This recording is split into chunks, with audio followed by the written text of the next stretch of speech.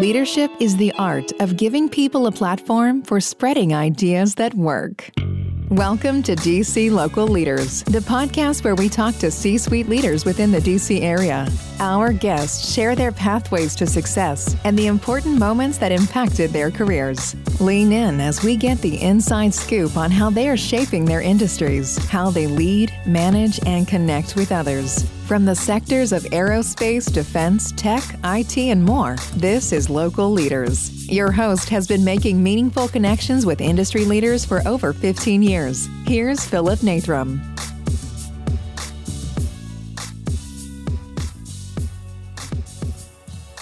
Welcome back to the DC Local Leaders Podcast. I'm your host, Philip Nathram, and thank you so much for spending some time with us today. If it's your first time checking us out, we are committed to helping you get 1% better one day at a time. And what that means is we go and we find interviews and we talk to people about their jumping off points, those moments in time where they can no longer continue doing what they're doing, but they're uncertain of what to do next. And we've interviewed high-performing executive leaders, military leaders, academics, athletes. We want to find those messages of greatness and bring them to you so that we can all continue to improve. Every week we have Monday Mindset, where we talk about how we can expand our self-awareness, how we can improve our emotional fitness so that we can show up as our best self for us, for our relationships, and our business. Please make sure you subscribe wherever you're listening. Come find me on LinkedIn. It's Philip Nathram on LinkedIn. So hit the subscribe button. You can leave us a review on both Apple and Spotify. We need to know how we're doing, and we'd love to get your feedback. Also, we have the Whole Human Method newsletter. That's our way of communicating long-form content, whether it's a book review or another mindset tip or a quote or something that we can use to practice as a daily practice to raise our self-awareness. It is something you can try, something gentle to help you continue to expand your emotional fitness and see where that leads you in your life. So please join. There's a link right below. You can click that, and we'd love to have you.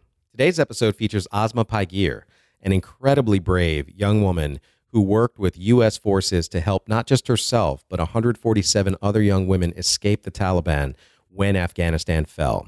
Her father had been working with U.S. forces and the Afghan government for over 15 years, and they were a marked family in Afghanistan on the day Afghanistan fell. And after being trapped for days at the airport, she worked with U.S. forces in secret to help get those girls out of country. 3 were kidnapped, and she would not leave without them. So we hear this story of bravery and how she was able to help not just herself, but others, and also what she plans to do now that she's out. Her message was pretty simple. If she's not successful, they win. So really looking forward to sharing this with you. And like I said, if you haven't already, join the Whole Human Method newsletter. We'd love to have you. The link is right below.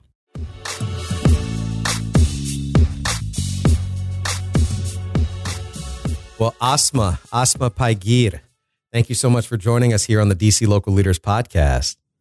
Thank you so much for having me. Yeah, I'm really excited to talk to you. I met you through some of the former guests and some friends of former guests that are all Special Forces and retired Special Forces folks from SOCOM and the United States Army. And we're going to talk a little bit about your story and your journey of getting here into the United States, which they're a big part of. And just, the bravery and the leadership that you exemplified, helping some other people get out of Afghanistan.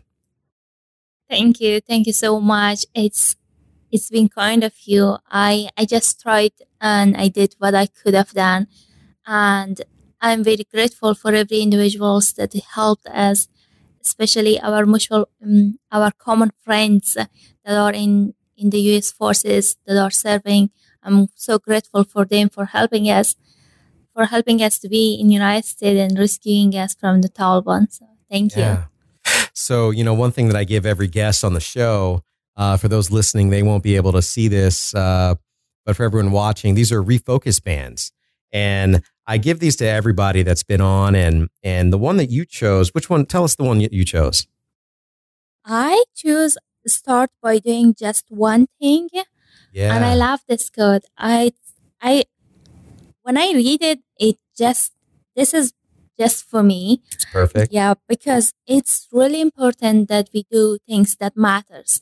Even if it's just one thing in a day, it matters that we do it. So yeah. Well, good. I'm glad you picked that one. I'm wearing one that says hustle and heart will set us apart. Right. And it speaks to me. And I've got another one that says face everything and rise, which is an acronym for fear. And, it's something that we have to overcome. And That's probably something that you felt a lot of when you were kidnapped by the Taliban. Take us through that day. What let's go back. What month was that? How long ago was that? It was last year. It was in August. So the whole chaos started on August 15 when the former Afghan government collapsed and the Taliban gained the control of Afghanistan. So I was on the street in the middle of the city on August 15 last year, and it was terrifying when I remember about that day and how it happened out of sudden. As I was walking on the street, I was about to go and meet my sister and have a lunch together. Because of the traffic, I just get out of the car and I was walking, and this whole chaos started. People start screaming that they are here. Shopkeepers were just keep closing their shops, and everyone was in a rush. Everyone seems very terrified. It takes for me few minutes to realize what was happening, because I didn't know what they referring to, who they were referring to specifically. But then after a few minutes, I saw this before I saw this their cars, I was hearing these gunfires. So in the middle of the city? Yes, just in the middle of the city. I heard the gunfires first, and then people start screaming, running around. I didn't know what was happening. I was just freezing there. And then I saw that the cars are coming that are full of the Taliban soldier. I knew it because their flag was on the car, and they were very heavily weaponed, like every kind of weapons they had, rifles and guns, different types. How far away from you were they? From my home. Well, from where you were at that point in the city, where you standing? From the Taliban's car? Not far away. It just crossed the street, and I was at the sidewalk. I was outside and I saw it. I knew that everyone's fear was true. I was terrified because I heard about the Taliban being brutal, about women's, about how the women should dress, or how the women's, what they need to do, what they don't need to do. And honestly, that day, I did not have any proper dress according to their interpretations of Sharia law. What were you wearing? I was wearing a very short top with the pants, with a half skirt, and it was okay before the Taliban. No one would have paid attention. No one would have cared what you were and how you walk on the Afghanistan street. But when I saw the Taliban, it creates the fear that if they saw me, what they're gonna do to me, and that was very terrifying. I just remember that I was trying to make a phone call to my parents and to say, this is the country just collapsed and I'm in the middle of city. I may not be able to come home. I may not be able to see you again, but because everyone rushed on the communication channels network, the network was completely down and I could not make any phone call. So, yeah. And my sister was on her office when she heard that the Taliban already succeeded the government. She was terrified. She was trying to call me because she knew I was on the way, but unfortunately, she couldn't make any phone call. And your sister was here in the United States, right? Yes. Well, I have two sisters. Okay. So you have another sister that was there with you. I have Azada Paygir. She was studying in University of Nebraska at Omaha. She was in the United States. I'm so grateful that she was safe among all of us. And I have another sister. Her name is Banin Paygir, and she was working with German organization. She was in Afghanistan when the country collapsed, and she was in her office. And where's her office compared to where you were at the time? It's in Shahrinau, Kabul. I was also in Shahrinau, Kabul. Okay. And I was kind of 5 to 7 minutes away by walking to her office, but I saw the Taliban's cars. It was all like full of soldiers. I was terrified. I was scared. I couldn't go that way because Taliban just went to that same direction that I was heading to. So the safest option was turning my face back and trying to go back home.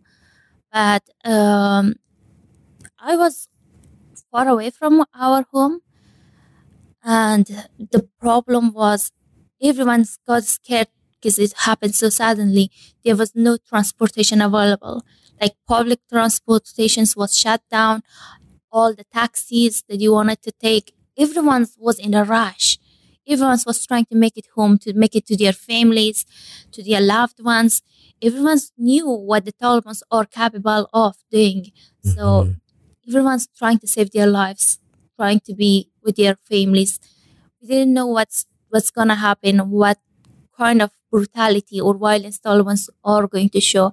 So yeah, and so your dad was in the infantry with Afghanistan and working with the U.S. troops, right? Yes. My dad was almost working with the U.S. forces for 15 years, and it was working for U.S. government as a contractor for 2 additional years. And so where was he at that time? Was he somewhere? Was he in the city, or was he at home, or where was he? Well, we are very fortunate about it that my parents and my little brother were at the home. Well, I remember my dad had to go to his office, but he has a health conditions, and he has an appointment with his doctor at the afternoon. So he take a leave that day to go to his appointment in the afternoon. How crazy! He just so happened to be going to the doctor that day. Yes, it just happened in an hour before he leave the house. So he gets the news that the country collapsed and he needs to leave his house immediately. Did you make it back home? Yes, I made it home, but it takes for me 6 to 7 hours to make it home because I need to walk the street to home because there was no car or taxi or transportation available. The other thing is all the main roads were being occupied by the Taliban soldiers. They were on all main streets. Did they have blocks and they weren't letting people through, or? They were there. And if you are a man versus if you are a woman, it creates a different scenario when you are in a country like Afghanistan. So for me as a woman, it was terrifying to cross these soldiers of the Taliban using the main roads because I, as I mentioned earlier, I wasn't dressing according to their interpretations or any kind of full hijab or anything. I was dressing, to be honest, very westernized according to their words, their sayings. And you know what they are capable of doing. If you walk through it, some of them may take me away and rape me or just kill me or just hang me up to make me as an example for the rest. So that was super scary, and I take this risk of not going among those soldiers. I used the sub routes, the small routes, but because I was not familiar with the city's routes, so it takes me 6 to 7 hours to solve the puzzle and get home. To find your way home. How long, if that wasn't the case, how long would it take you to walk home? 2.5 to 3 hours. So it was double the time. It took you 6 hours, you said, right? Yes. What happened when you got home? Well, home, I will define you how home feels. Before that day, home always feels to me as a place to be safe, a place out of worriness, a place to relax, to have people who can support you. That was how I was feeling about home. When that day I reached home, that home was not feeling the same home that I was always returning. It was different. My parents were shocked. They were terrified. I just remember how my mom was in a hurry, and she was scared, and she knew the Talibans are coming. So she started to burning every documents that my father had that were proof that he was working with the U.S. government. Basically, she burned anything she can find in the house. She was thinking, if we get rid of these documents, the Taliban may not be able to recognize us, and we may be able to save our life. But that wasn't, unfortunately, the case. When I reached home, among those all things, a friend of my father just texted my father. He was kind of our neighbor. He was living across the street in an apartment, like the third floor or fourth floor of the apartment, and he saw that the Taliban spies already marked our house, our door. With what? Like with a white color. So, and that meant that you were working with the U.S.? That meant we were working with the U.S. And that was just a matter of time that we leave the house and escape, or we can just wait for the Taliban. How did they know? Do you know how they knew?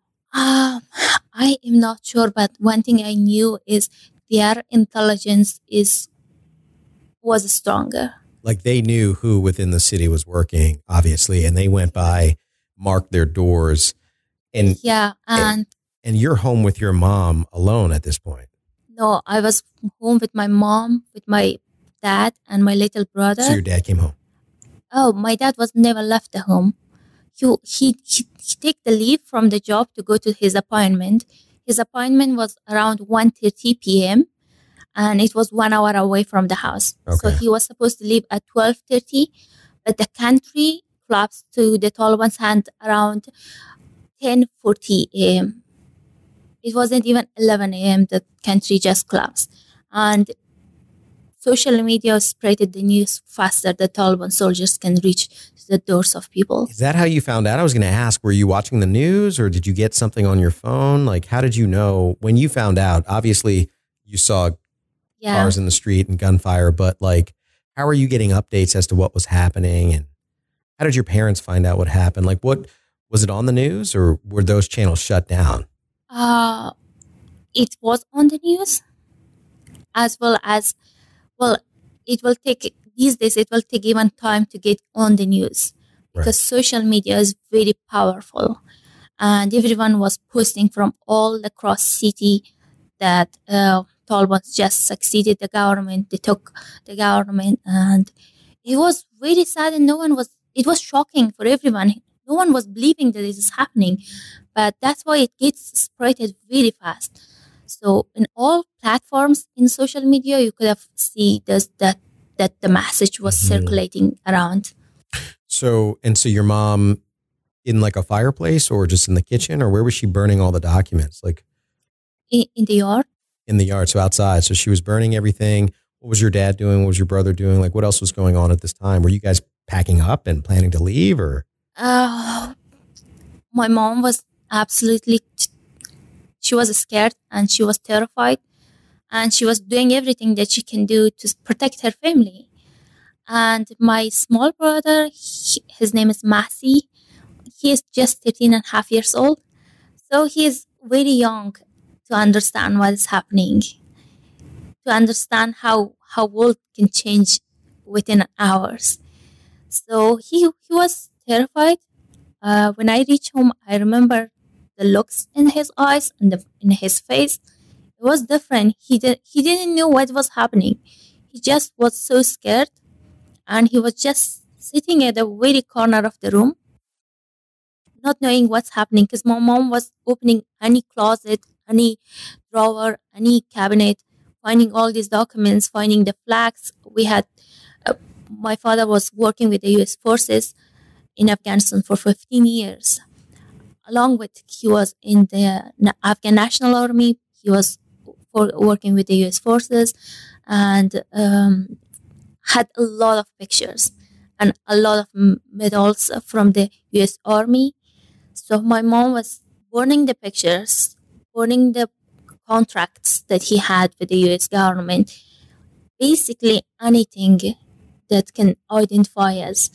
But, in our family, it was difficult because not only my father worked with the US government, but my sister also worked with the US government. Counterpart is an organization working for election in Afghanistan, and my sister Al-Banin was working on that when the Taliban exploded her office and tried to and did an explosion and an attack on the Counterpart international group in Afghanistan. On that same day? No, if I'm not wrong, either it was in 2018 or 2019. And she survived?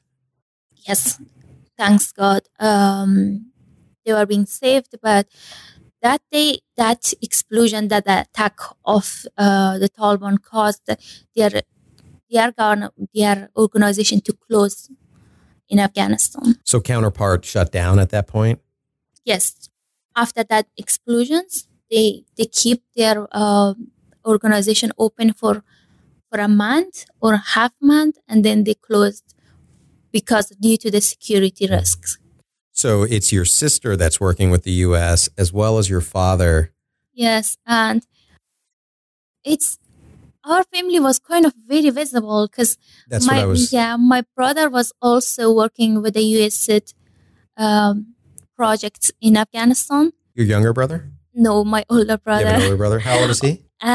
He is older than me, but let me just introduce my family from beginning. So I have my mom, my dad, and then I have my older brother. His name is Mustafa Paygir. He's right now in Canada. He's living like 4 years. It's been 4 years 4 to 5 years. I can't remember. He's living in Canada. And at the time of the government collapse, he was also in a safe place. Then I have my other sister, Azada Paygir, that she directly helped us to be rescued from the Taliban. She was studying in United States. Then I have my other sister. She was in Afghanistan, working in a German organization. Then it's me. I was just returning from Bangladesh because of the COVID-19 lockdowns, and I was about to study online. But unfortunately, because of lack of electricity and internet connections, I could not continue my educations online. And I have my younger brother, Messi. He was just in high school, starting in high school. So that's our family, and almost everyone, all my father and my older siblings, they all worked with the U.S. government, and my dad was working with the U.S. forces. So we were kind of being really an obvious family. Because this 20 years of peace and stability was provided this opportunity, and our family used it to the best of their ability. So we all get educated. We all graduated from university, well, except me, because I am heading to Virginia Tech to study. Right. And my sisters, my brother, they all graduated from university. They all knew perfectly English, and they're all working with the U.S. government or U.S. organizations or U.S. NGOs in Afghanistan. Yeah. Now, we've talked about how your sister Azada, who's here and was in Nebraska at the time, she was working with the United States troops to come find you. But what happened after your mom was burning everything to the point where the Taliban had you?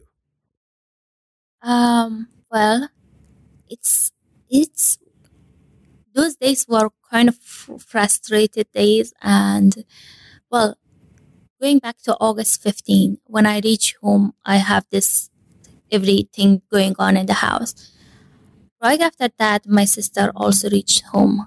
The moment she reached home, we had this call from my father's friend that was living across the street. He said that my father needs to leave the house immediately if he wants to survive. My father knew that it's End of the story. Be honest, we didn't know what's going to happen. We all knew, we were all terrified, and we were just counting down our every single minute because we knew the Taliban are coming. It was just a matter of time. And you know what? One thing the Taliban are doing is coming into your house at the night when sun is down and trying and murder you and your family, whoever or that worked in this 20 years against them or against their ideology. And when the sun rise tomorrow, they'll say, "Oh, we didn't do that. Who is the witness? What are the proofs that we did it?" This family might have some enemies. Their enemies did it. So no one has enemy inside the city that murders everyone. So like from a family, not even an infant survived. That's kind of very brutal. So that's their way. That's their method. And honestly, even today they are doing that. It's not a free media available in Afghanistan. This news never gets to the press, never gets to the international news.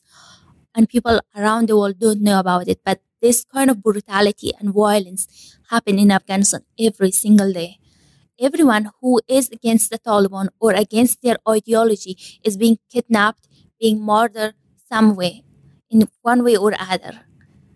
And if you ask the Taliban government, they're saying that it's not us. So if it's not you, then who is it? Mm-hmm.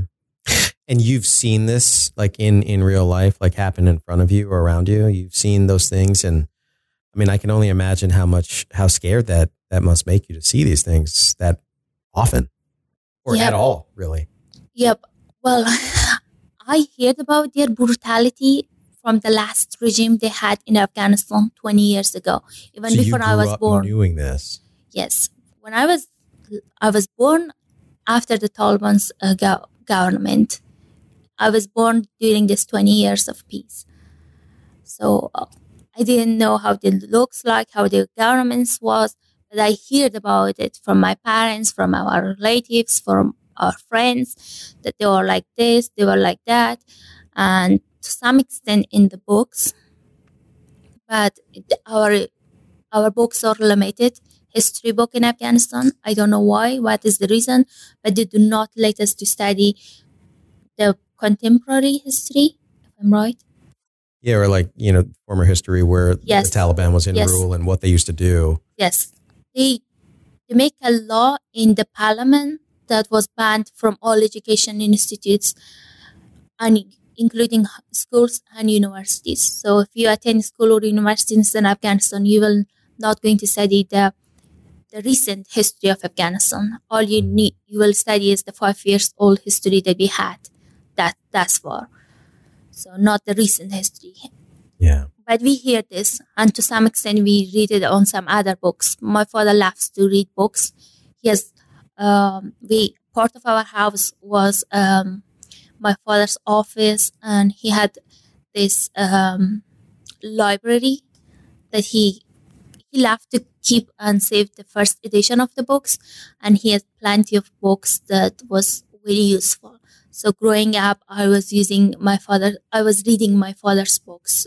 Okay, so you were learning about the history, even though, yes, in school they prevented you from, but at least you knew how dangerous this regime can be. So what was it like growing up in Afghanistan before any of this was going on? Do you have positive, happy memories from childhood? Like were you playing sports? Were you hanging out with your friends and just, you have all these memories in the house? Is that what most of the stuff that was around, like certificates from school and pictures of you with other people? And yes, well, when I use word peaceful and stable country, it does not apply to countries like United States or this part of the world. So it's not our version of peace? Yes. If we say peaceful and if people say no, it wasn't. But for us, that was very peaceful because we had a government, we had a constitution. According to the constitution, women's, men's, and everyone's was equal. They were treated equally. So we have all these amazing laws. One is having law, one is implementations. So we have some issue implementing some of those laws. But I mostly grew up in the city, in Kabul city. So Kabul city was, in my definition, it was peaceful. So I was attending school. I was attending high school in peace, and it was out of being worried about anything. I had fun growing up. I had friends, and I used to play basketball in a park that was just like 3 minutes away from our house with my other friends. That was nice. The school was nice. Well, a lot of those things changed now if we look at it. Right now, we see the Taliban are even closing the doors of school to the women and the girls of Afghan women and girls. So at that time, no one was questioning this. Going to school was a basic right, and everyone was attending. No one knew how valuable it is, how it is privileged to be able to attend. And we had women that were working. They were like going high school, but then getting a degree from a university and then entering the workforces, and then getting driving license, being able to drive around the city, like owning and house the property, or doing a lot of those stuffs. Being able to get a divorce is one of the main things that happened in 20 years. I'm sorry to say that. No. But it's interesting. For a very long time in Afghanistan, it was dominating that only men can divorce women, their wives. But in these 20 years, what was happening, one of the most surprising thing was that women also can divorce their husbands. That was an amazing thing that happened. Yeah. And the other thing is the custody of the children. It was dominating that custody of the children was forwarded to the father. But in the last 20 years, we had cases that women win the case in the court and get the whole custody of the children or shared custody. So these are all highly accomplishment of this 20 years of peace and stability in Afghanistan. And one thing I say and people get amazed is the genocide. These 20 years bring peace and stability for people like me, like we are Hazara, and Hazara was being genocided, being brutally massacred by the Taliban in their previous regime. But when the U.S. forces came to Afghanistan, the U.S. presence, the U.S. forces presence helped us to stop this genocide, and the Taliban were no longer able to kill us because there was a government, there was a constitution, there was an equality according to that. So we lived in peace without being worried, without being worried to be executed, prosecuted. We didn't. Yes, we were still other minorities, but we could fight for that. We could gain power in the government, in the parliament, in the executive office. But right now, if you see in the Taliban regime, you see it's just the Taliban. It is just one ethnicity that's dominating. And the whole other ethnicities in Afghanistan, the whole other sub-religions that are in Afghanistan are being pushed away, marginalized, and in their own way, they are prosecuting people. They are silently making a move every single day to get rid of one family, second family, third family. And if this if it goes like this, I'm sure they will get rid of the diversity in Afghanistan. That's very sad. Well, let's go back to that day. So your dad, you're home, your mom's burning everything or as much as she can, and your dad gets this phone call. Who's on the other line of that phone call, and what do they say? I am not sure what the other person said. I just knew the message that the Taliban marked our house and we need to escape, like leave the house immediately. So what did you guys do? Did you pack and get out of there? We just ran. The first thing my father was just, when he hung the phone, he said, grab your passports. Because without passports, we cannot go anywhere. So he said, grab your passports. We need to leave immediately. So I just remember to pick up my passports and my education documents that I had. Those are the only things that I picked. And then my mom packed other stuff. But we also take one extra clothes in one backpack. So each person had one backpack. Yes. And we left the house within like less than 10 minutes. Were you on foot or were you in a car or how did you get out of there? We just left on foot. Okay. We left the house, we left the car, because if they identify the house, they surely can identify the car as well. Right. So we are not going to take that risk. And your mom wanted to burn the house down, right? Yes. And we prevented, we stopped her from doing that, because that could have make it a scene, and we became more visible to the Talibans. Right. So you wanted to quietly just kind of get out of there. Where were your neighbors home? Were they leaving also? Was it like an entire neighborhood of people scattering, or was it just, what were people locked in their homes and just trying to hunker down?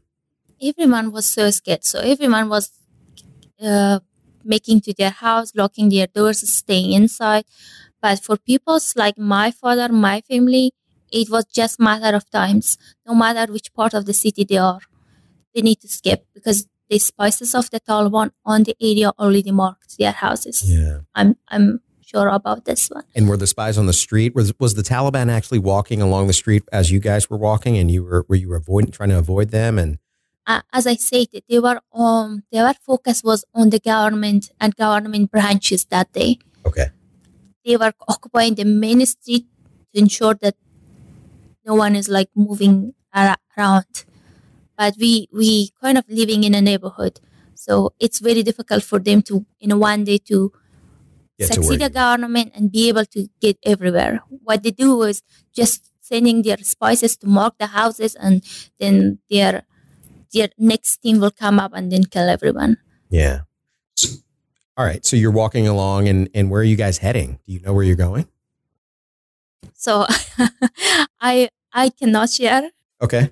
A lot of the details, but we have some my father friends that were not working in a government or in the military. They were like civilians, and we had some relatives.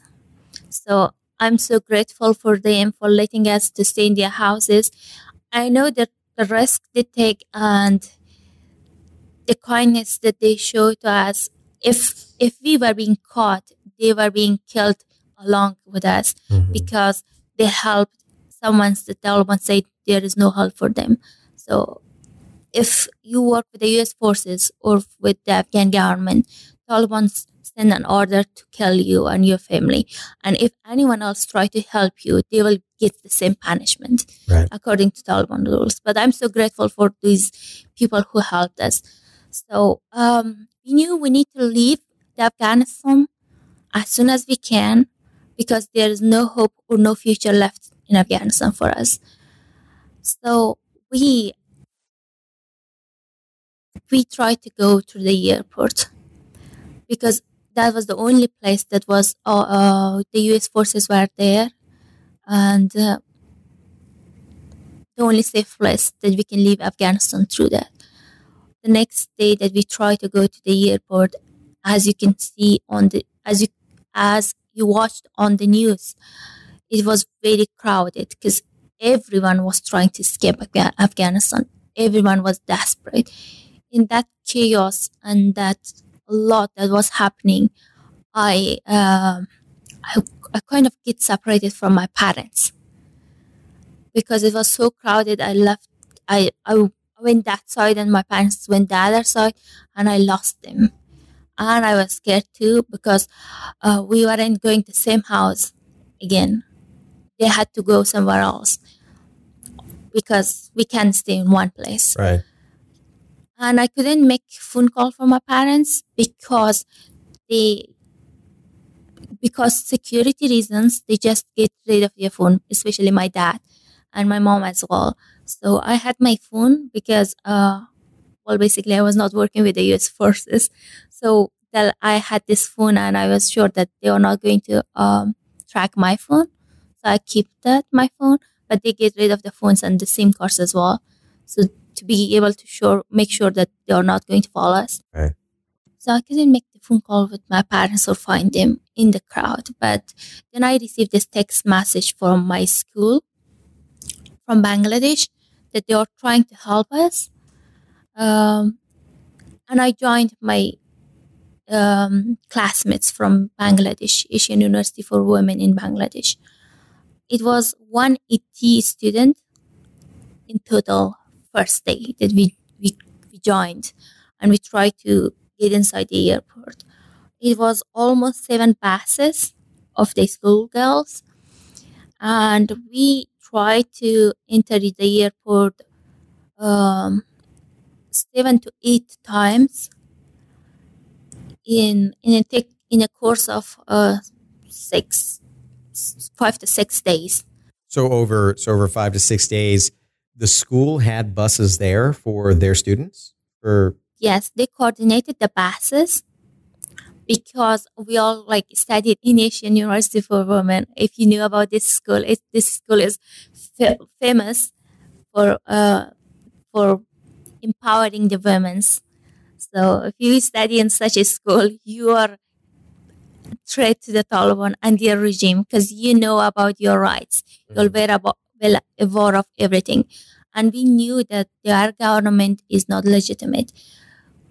Violence is not a way to succeed a government, is not a way to govern or to run a country. Mm-hmm.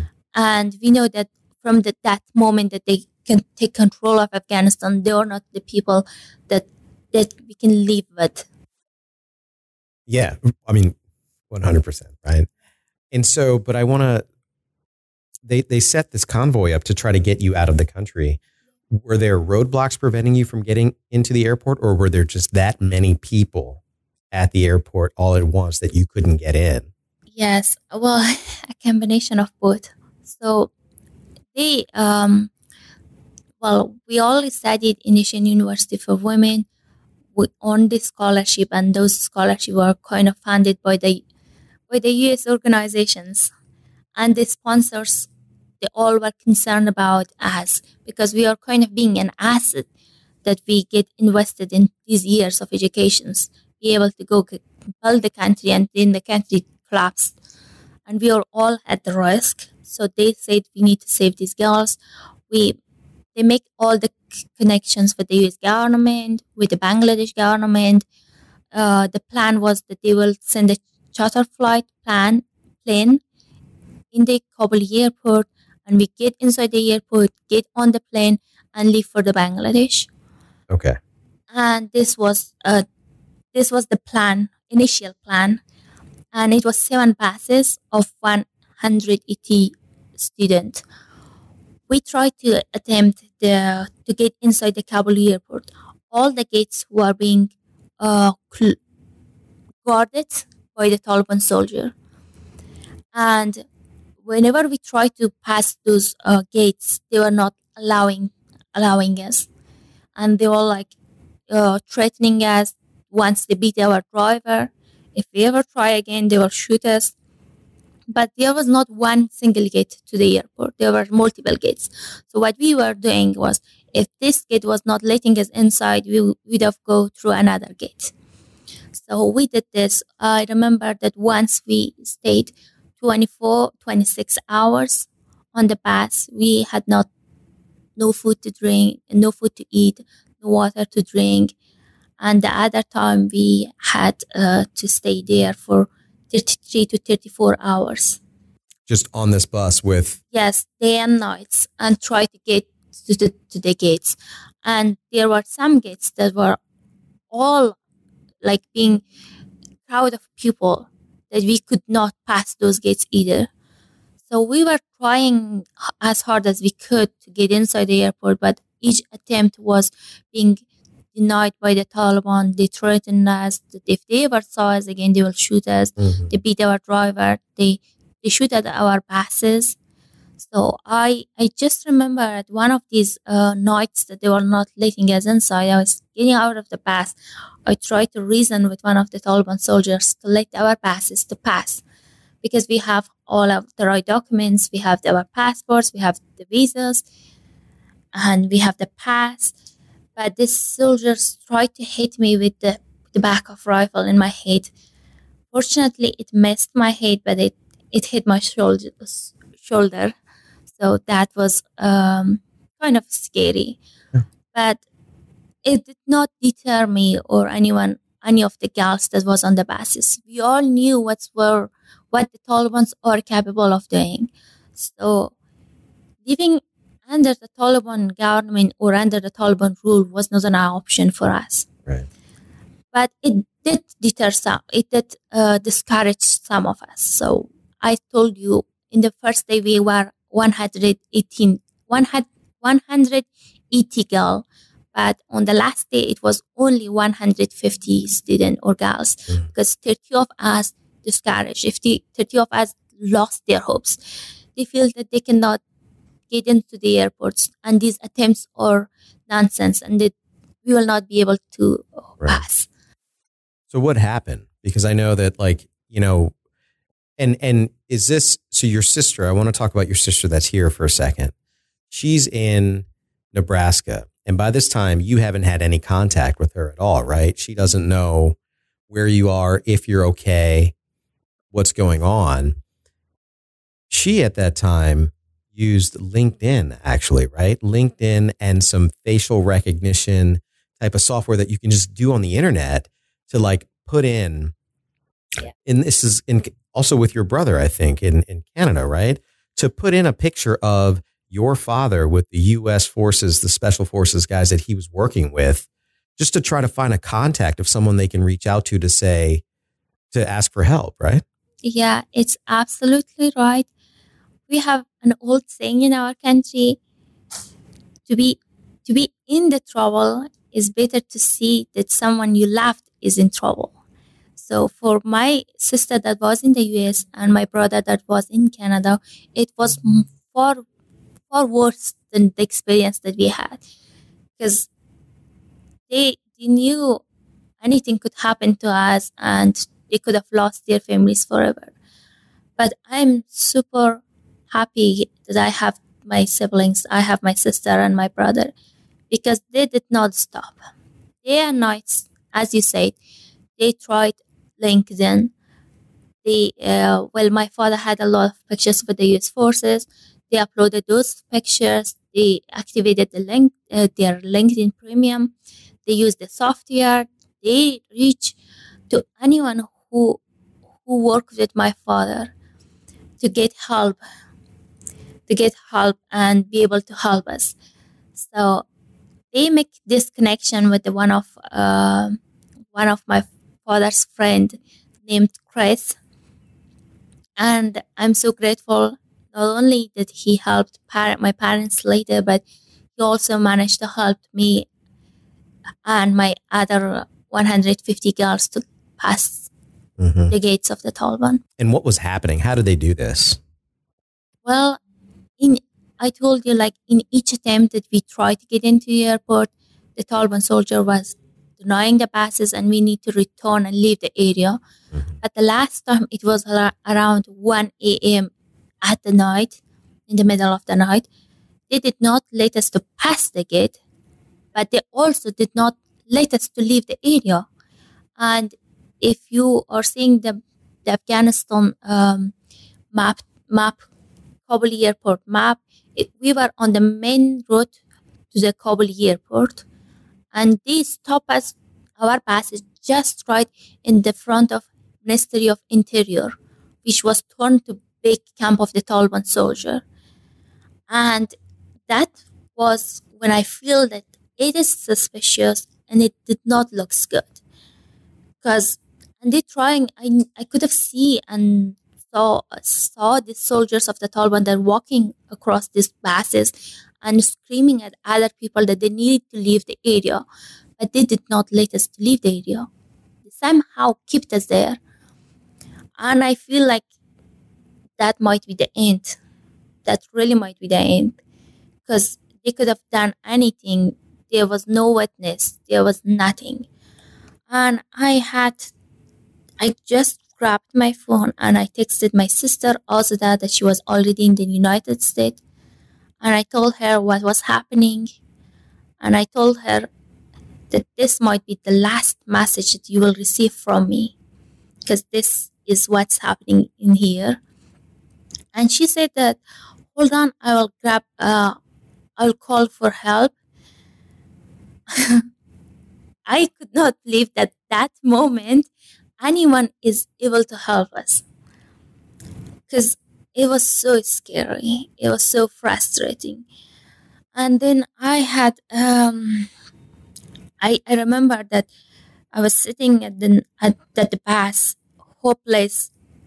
In my mind, in my imagination, I go through all the worst case scenario that could have happened to me, to the girls that were on the buses. The Taliban soldiers were capable of any kind of crime that you can think of about it. They could have forced us to marry their soldiers. They could have raped us. They could have torn us to sexual slaves, or worse than that, or execute us. Anything. They are capable of doing anything worse than these crimes. And I was thinking about all these things that might happen to me, and I was so scared. Then my sister just texted me back and said that, look, my friends, our father's friend that was working in the U.S. forces, trying to help you, but they need some informations to be able to pass to the U.S. forces on the ground and rescue your team. And she sent me a list of things that they needed. That your list, phone? Yes. In a text message? In a text message. Okay. Yes. And the other thing is, what was scary, it was night. And if you use your phone, it was very visible. They'll see it. They will see it. We were advised to not use our cell phones, and to not make any contact to anyone or to share our locations to anyone, because it might put us in the danger. Taliban could identify us, could cause us, and one can turn the whole group into danger. So this was their ideology. This was what we were directed by the university. But once we stopped there, I knew that it's not looking good. So I break that rule. I said, if I'm going to die, at least I let the last person in my family that I have contact with know about it. Know that I'm gone here, I'm going missing, these are my friends, this is what's happening. And then she replied and said that, they need this information, send some pictures.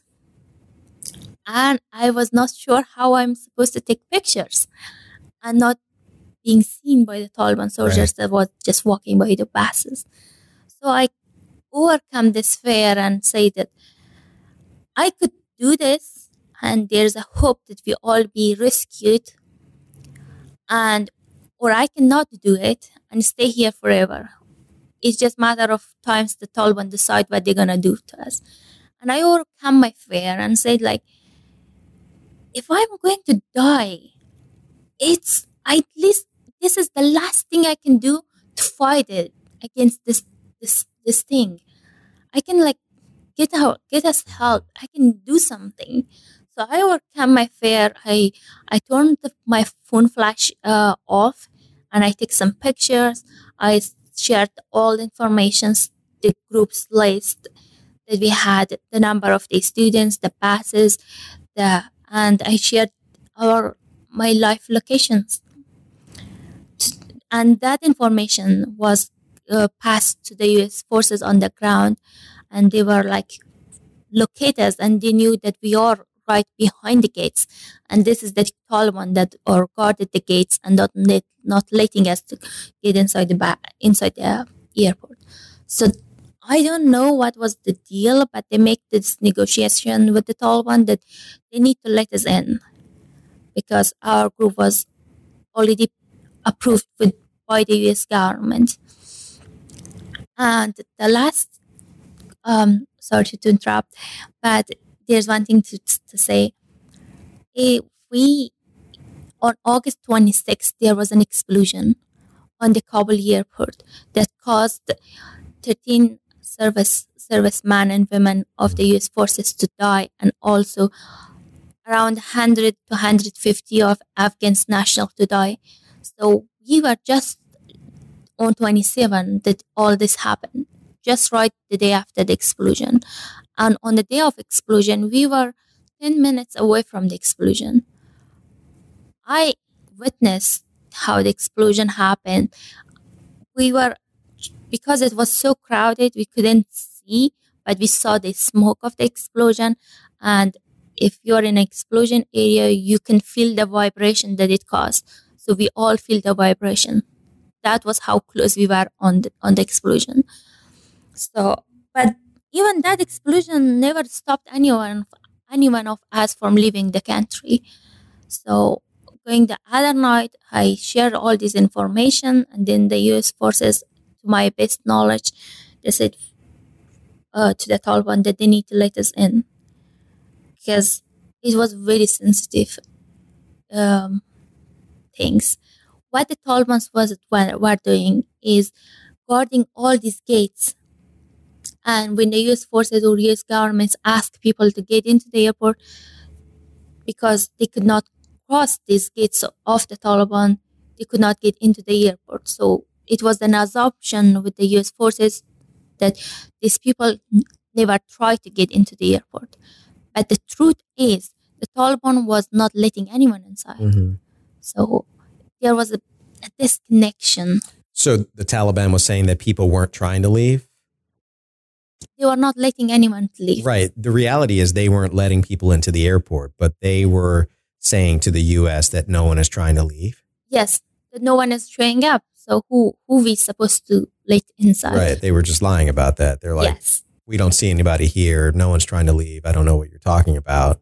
Meanwhile, there's buses full of people and everyone lined up outside of the airport. Yes, trying to get in. Yes, I remember the last night that they kept us.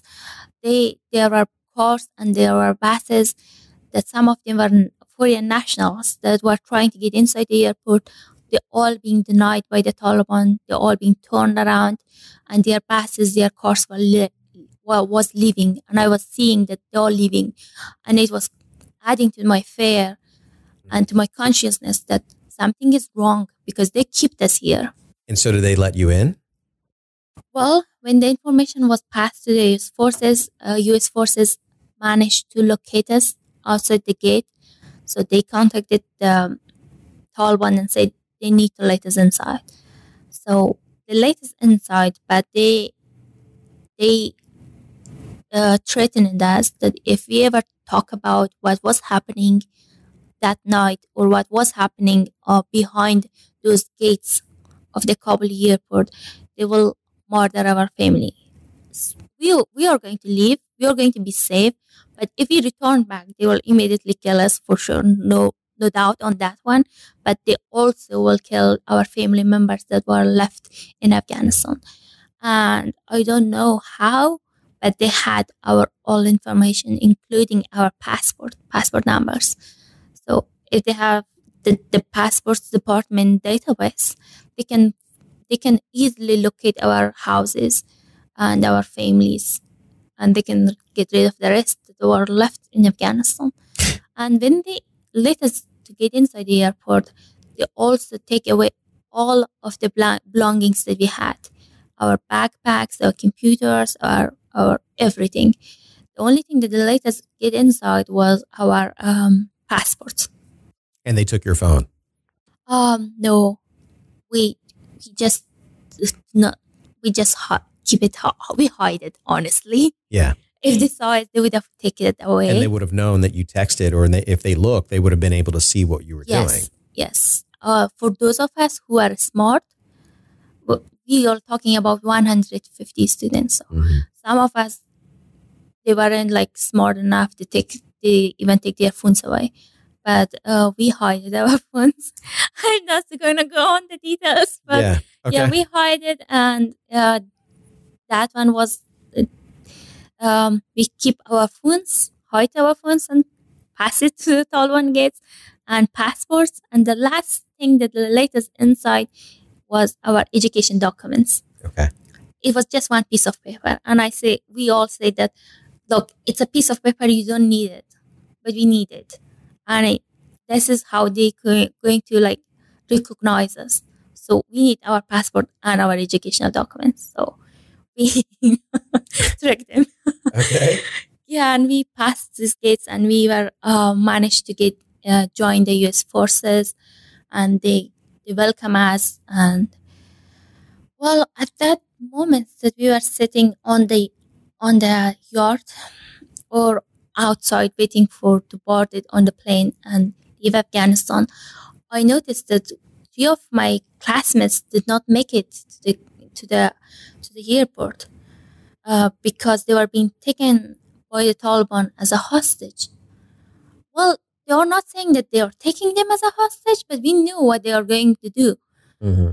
They just take these 3 girls away and say that, well, we are not going to let these girls go inside, bringing some nonsense excuses like we have this list, their names are misspelled in the list and stuff that does not even make any sense. And when I knew that the worst case scenario is going to happen for these 3 girls. When we reached the other side of the gates on that yard outside that we were waiting, a lot of these girls were in a joy, in a happiness. They were all into their world that they were safe and they are going to leave Afghanistan. And I was honestly not ready to leave Afghanistan because in my life, I never left anyone behind. I wasn't ready to let these girls to face the horrible consequences that we all could have faced together. But we get lucky, we get inside, but they are taken as a hostage. I remember that I was running around asking every soldier, who is the commander, who is the captain, who is in charge in here. These are the U.S. soldiers? Yes, the U.S. soldiers. And because we needed help. And they told me that they introduced me to their captain. And I had this conversation with the captain, and he wasn't ready to make any move. He wasn't willing to do, because from military point of view, from a missions if you see, you have a group of 150 in a very sensitive environment, and you manage to save 147. So the mission is a success. You saved a huge number. The cheat can happen anywhere. So everyone can we saved this one. Let's send him away, and then we'll think about the rest. But I wasn't ready to do that. I was just talking with this captain, trying to convince him. And I contacted my father friends again, and I told them that, look, 147 of us are safe. We are in a safe side of the airport, but 3 of us are being taken away by the Taliban. We need to do something about it. And they had to go and talk with the U.S. forces in the United States, and then they had to share the information and the order with the captain on the ground.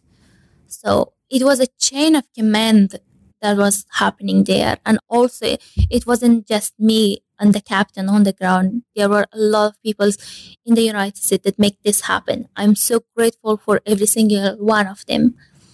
They were like a group of people, 8 to 9 people, an organization was kind of involved in this process.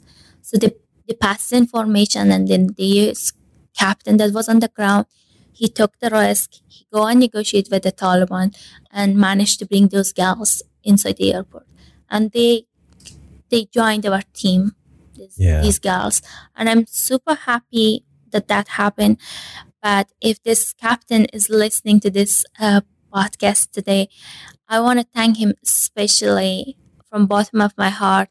I'm so deeply grateful for you, for your soldiers, for everyone who was that day in Afghanistan airport and help us and rescue us.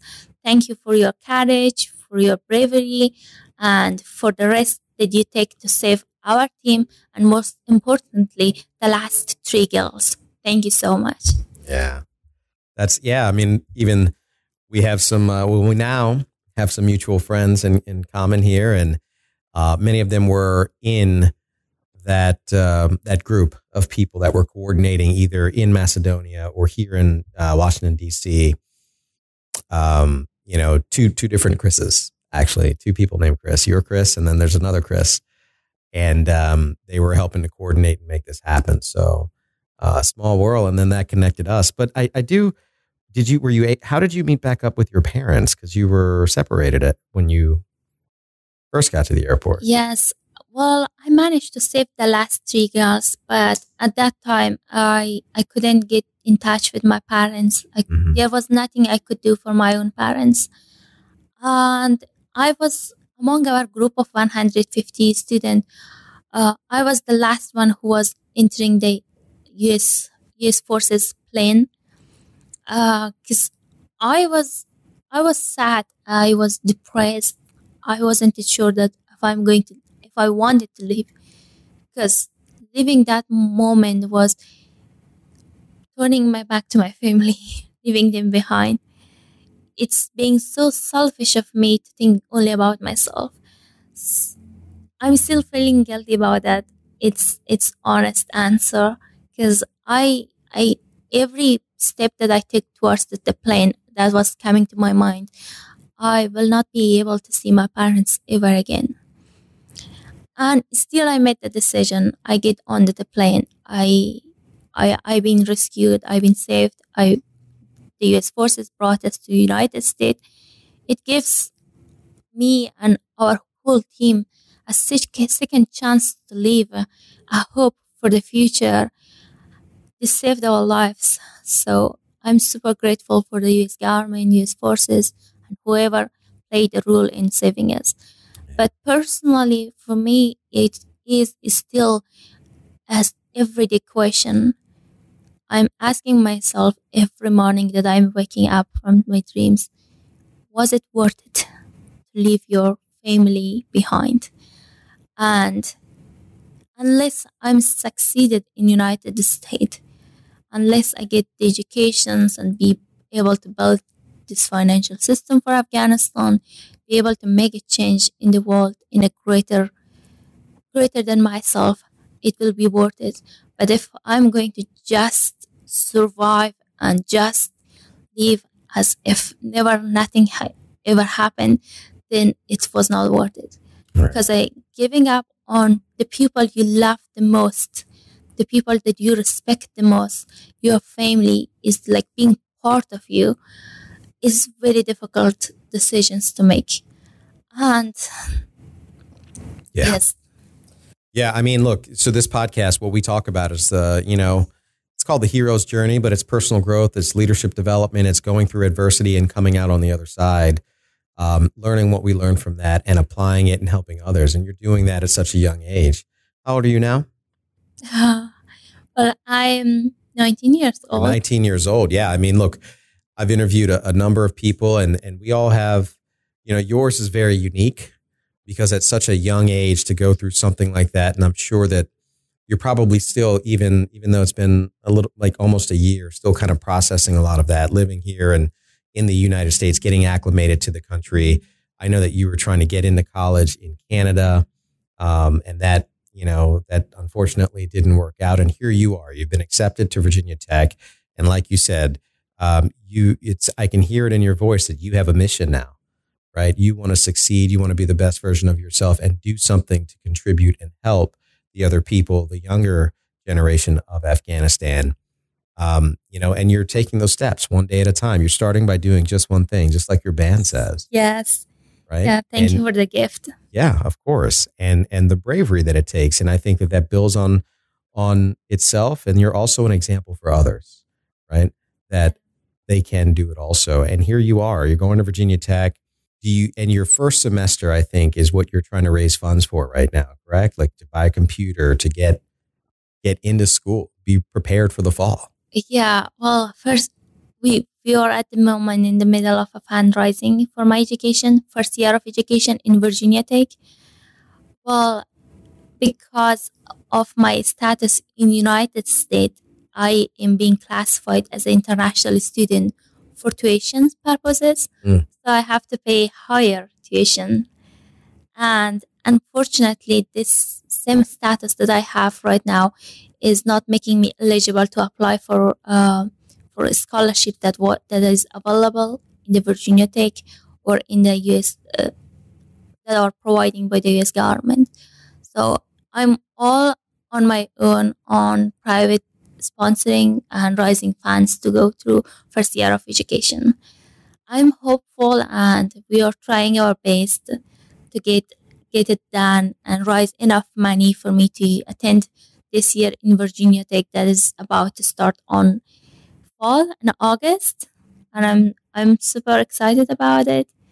As you said, yes, we all have very difficult times in our life, but it's up to us that we decide to move forward or we just stuck to the problems and stay one period of the time in our life.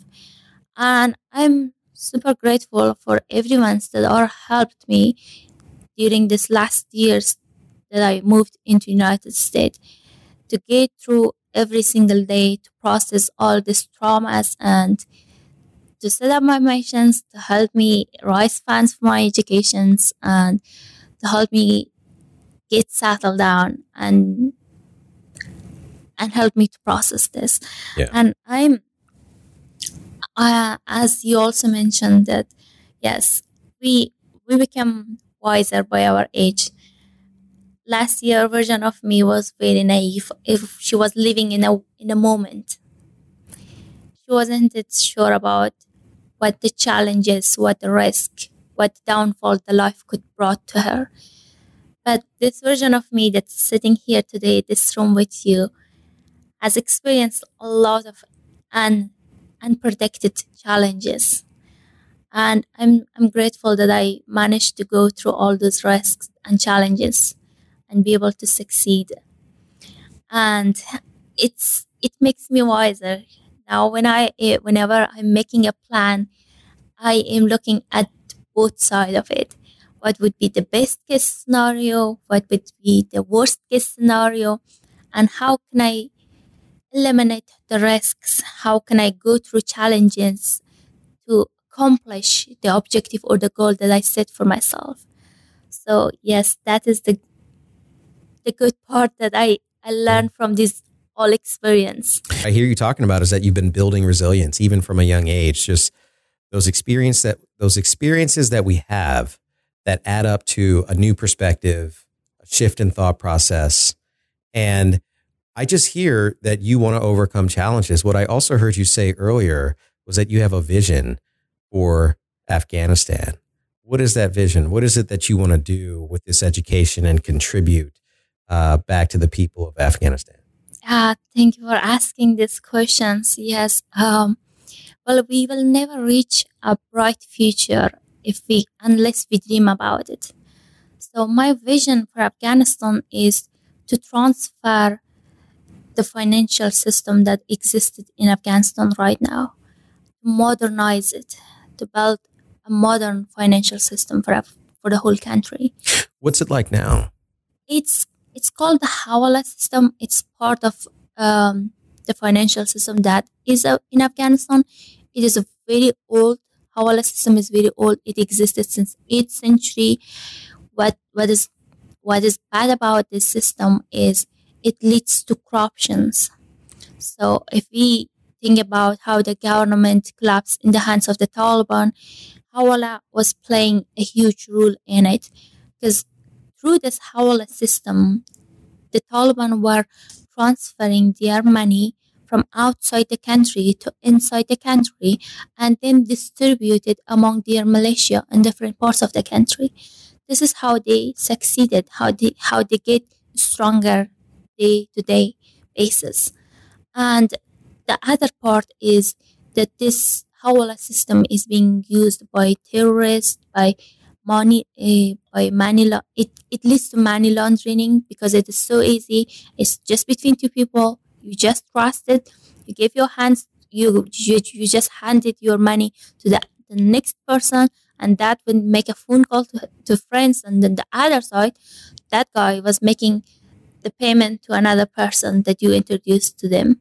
So it is this way how it happens. So the money is actually not physically being transferred.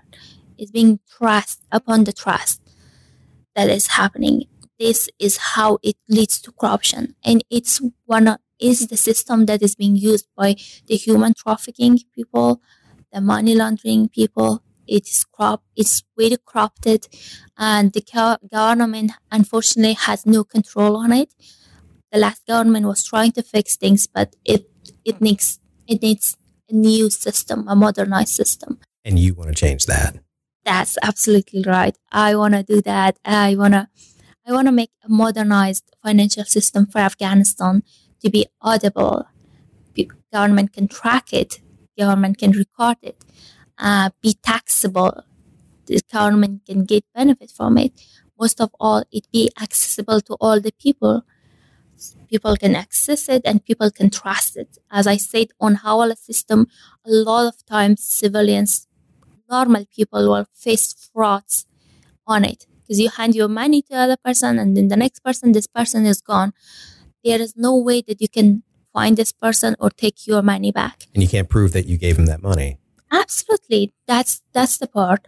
And my vision is to build this system that the government can control it. Well, I'm saying government, I mean post-Taliban government. Right. Not for the Taliban government, yes. And then government can audit it, can record it, can tax it, and people can have access to it. Most importantly, if we have a financial system and it avoids corruptions, and people be able to save their monies, make advisable investment. Most importantly, this existence or building of such a system for Afghanistan will help Afghanistan to move another step to economic prosperity, establishing its own stock market that people can invest in businesses inside the country rather than the current practice that all people doing is investing in outside the country because we don't have a stock market. And then eventually this economic prosperity will lead to economic development, rise in incomes, people will get more money, they get more security, and it leads to level up the living standard for the people. Quality of life. Yes, absolutely, the quality of life. Yeah. So this is the vision that I have for Afghanistan, and I'm going to Virginia Tech. I'm intended to study computer science and also finance. But most importantly, I'm so into artificial intelligence, and I'm about to take available courses on that or participate in researches. Because if you know about artificial intelligence, it's going to be the future. So if I'm trying to build a system for Afghanistan, I need this intelligence, this artificial intelligence to help me to make a transparent and as resilient financial system for Afghanistan, for post-Taliban Afghanistan. Yeah, you're preparing yourself with all the tools that you'll need to accomplish your goal. Yeah, I mean, look, Asma, I really appreciate you sharing your story with us, sharing your message. What I just hear is a story of resilience, overcoming adversity, bravery. You know, you could have easily have not done the things that you did to help those other people that was on the bus, but also yourself. You could have been scared and said to your sister, no, you're not going to provide the information because what if I get caught? But you acted in the opposite of that. Bravery is not having fear. It's taking action even though you have the fear, and you did that. So I hear a story of bravery, and I want to be along for this ride. I know that we're connected through a couple of different people that we have in common, and I'm looking forward to you doing some pretty amazing things. And I really appreciate you sharing your message with us here today. I want to see you succeed, and I want to help you any way that I can to raise those funds for school and to just help you in any way I can, find the right mentors, find the right people to help you succeed in your mission. And, before I let you go, what's your message? Like if anyone's listening from Afghanistan or anyone that's here that also made it out on that bus or any other subsequent plane ride, and they're listening to this and they can hear you, what's your message for them? Thank you for asking these questions, and thank you for having me in your podcast. For everyone who is listening to this, thank you so much for your time and for listening to this podcast. There are a few things that I want to highlight.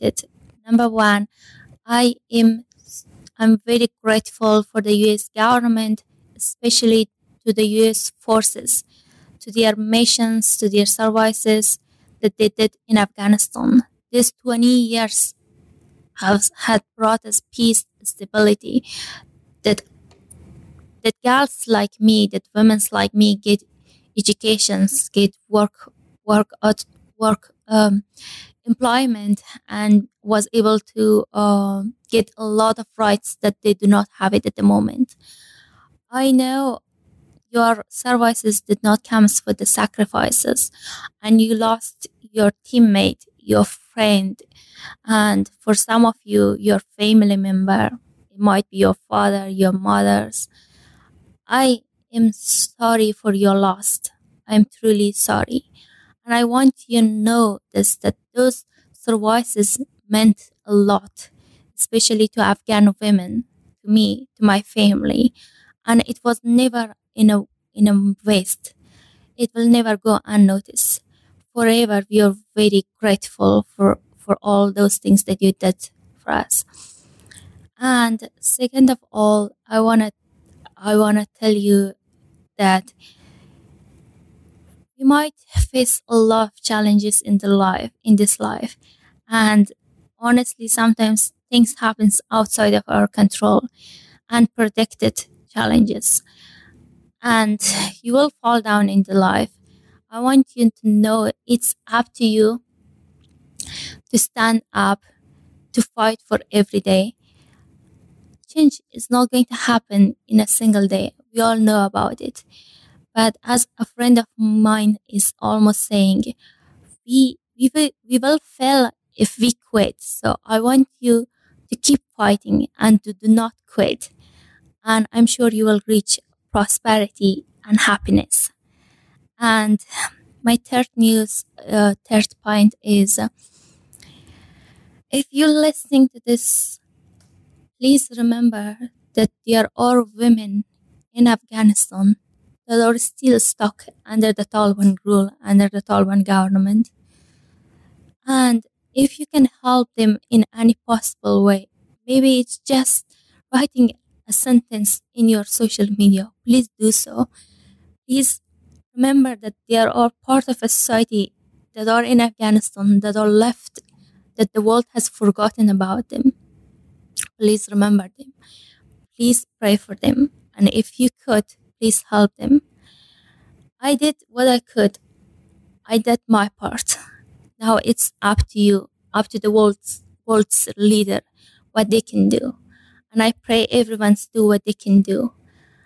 And I am right now still fighting against the Taliban. It's not if the fight is over. They take the government, they took all the dreams I had. They take our money, our house, our property, everything. But most of all, they take the dream of a better future away. And if I let that happen, I will lose this war. But I'm not going to do that. I will keep fighting. I need to get this education, because if I get my education, I will win. And if I do not get the education, the Taliban will obviously win, because they secured that no matter whether you are in Afghanistan or you are outside of Afghanistan, you cannot get to education. You cannot get this all knowledge and all things that you need to make the world a better place, Afghanistan a better place. So I'm so grateful for every one of you listening, or even if you're want to make donations, thank you so much in advance. Thank you so much for listening. Yeah. Well, Asma, thank you so much for sharing your message. I appreciate you being here, and I'm looking forward to great things from you. Thank you so much. Thank you for having me. It's such a great pleasure to meet you. Thanks for listening to DC Local Leaders. We'd love to connect with you. Find us on LinkedIn and YouTube by searching DC Local Leaders, on Instagram at DC Local Leaders, or our website, dclocalleaders.com. You can find the podcast on Spotify, iTunes, Google, or wherever you find great podcasts. Don't forget to rate, review, and subscribe. Until next time.